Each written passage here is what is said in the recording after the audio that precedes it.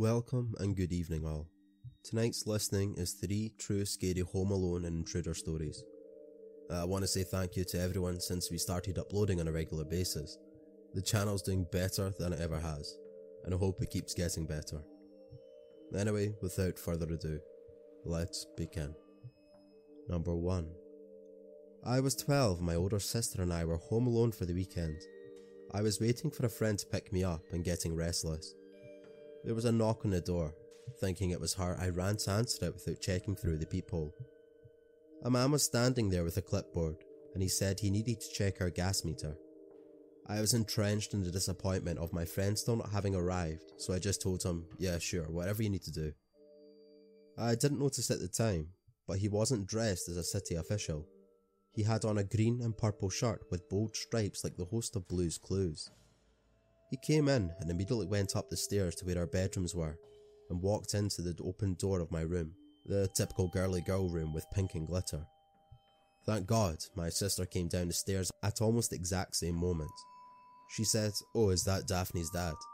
Why is he going upstairs?" And I complained about how Daphne wasn't here and was going on about how unreliable she was when my sister cut me off.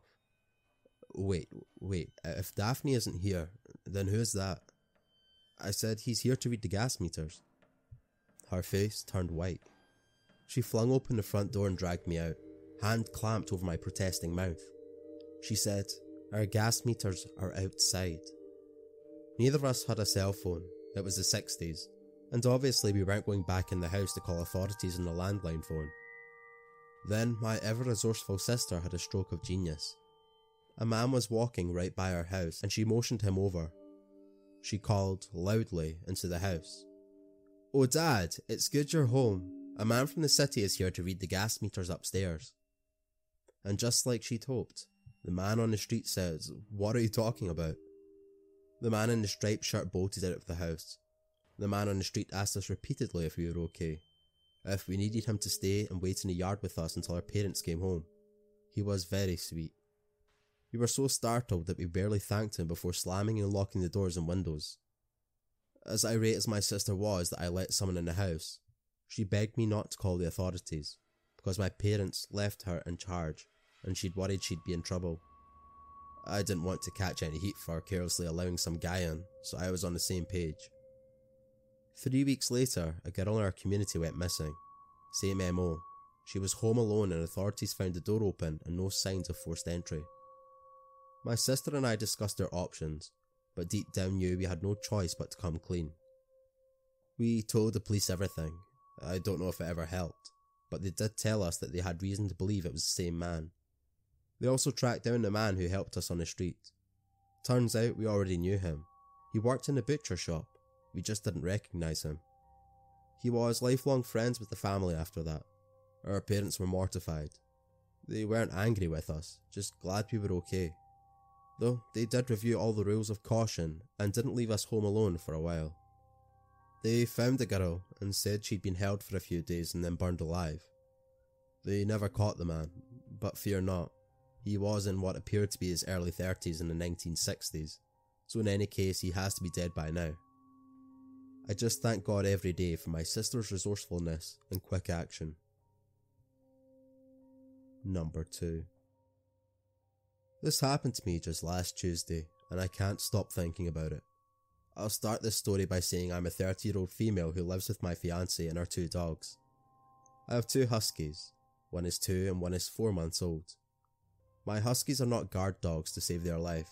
They don't bark nor howl. These dogs just love people so much. My friends have walked in on multiple occasions and the dogs don't make a peep. So anyways, it's 8 PM, it's dark out, and I'm home alone. My fiancé had a hockey game, so I'm here in the bedroom with the door closed and the blow dryer going, so I can't really hear anything going on around me. That is, until I hear one of the dogs howl. I stop the blow dryer and listen, thinking that the dogs are fighting again. Then I hear a faint knock and the dogs start going apeshit. They're barking, howling, jumping into the bay window, so bad I thought they'd break it. I'm thinking what the fuck is making them go so crazy like that? Maybe a dog or a skunk. I look out of my bedroom window, as it was the closest view to the front door for me. Well, lo and behold, there's two men in hoodies standing at the front door. They start knocking louder, and this time my 2-year-old husky jumps from the bay window to the front door and starts growling and ramming his body into the door. I'm watching this from my bedroom. As the dogs jump into the door, one of the men jumps back startled, looking at the other guy, and then they just walk away. I called my fiancée to get home ASAP. I watched them walk away down the road. They weren't selling anything, and they didn't stop at any other houses. I was so creeped out, and I still am. Thank goodness for my crazy dogs. Number 3. This actually happened well over 10 years ago, so I'll try my best to describe the events accurately. One of my childhood homes had a balcony that was attached to both my mother's bedroom and mine via big double glass doors in each of our rooms. Next to the balcony are 2 trees. One I often used to climb up and down from the balcony. This balcony faced out to the street. One night when I was about 13 and my brother and mother weren't home, I was reading in bed with a very dim reading light. I heard what sounded like something moving in one of the trees outside, but this didn't worry me as possums and bats are common in our area. Now I had thin curtains on the glass doors that separated my room and the balcony. As mentioned previously, the doors faced out towards the street where street lamps' light was always visible through my curtains. Shortly after hearing the tree rustling noises, I see a shadow slowly move past the doors. At which point I immediately turn off my reading light and freeze like a deer in headlights. The shadow is tall, so it wasn't one of the neighbour's kids that I'm friends with, and it certainly wasn't my all 5-foot mother. The person moved slowly, creeping as though they were trying not to be noticed. They wouldn't likely be able to see into my room, but I could see them thanks to the streetlights, behind them creating a dark silhouette. They moved past my doors out of sight. I sat there unable to move or even think about what to do other than absolutely remain still. That is, until I heard another sound. The sound of someone trying to open a glass door, my mum's balcony glass door. I didn't know if she had locked them or not, but I wasn't taking chances. I moved as quickly and as silently as I could to my bedroom door and locked it. I listened for what the person was doing now. They were still jiggling the glass door handle, but it sounded like the doors weren't opening. I felt relief.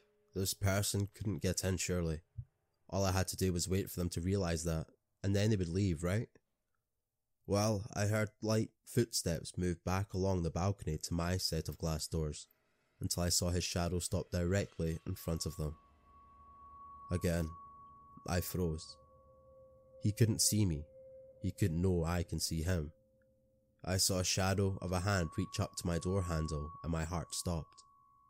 Had I actually locked those doors myself today? I was out there earlier. What if I forgot? The seconds leading up to him grabbing the handle felt like an eternity.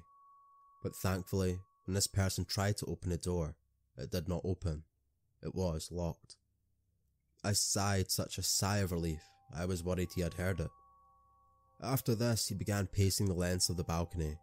I didn't have a mobile phone as my mum thought me too young to have one yet, and the landline was at the other end of the house. But I was too scared to take my eyes off this person, even to call for help. I was silently crying, tears falling down my cheeks as I internally prayed they would just leave.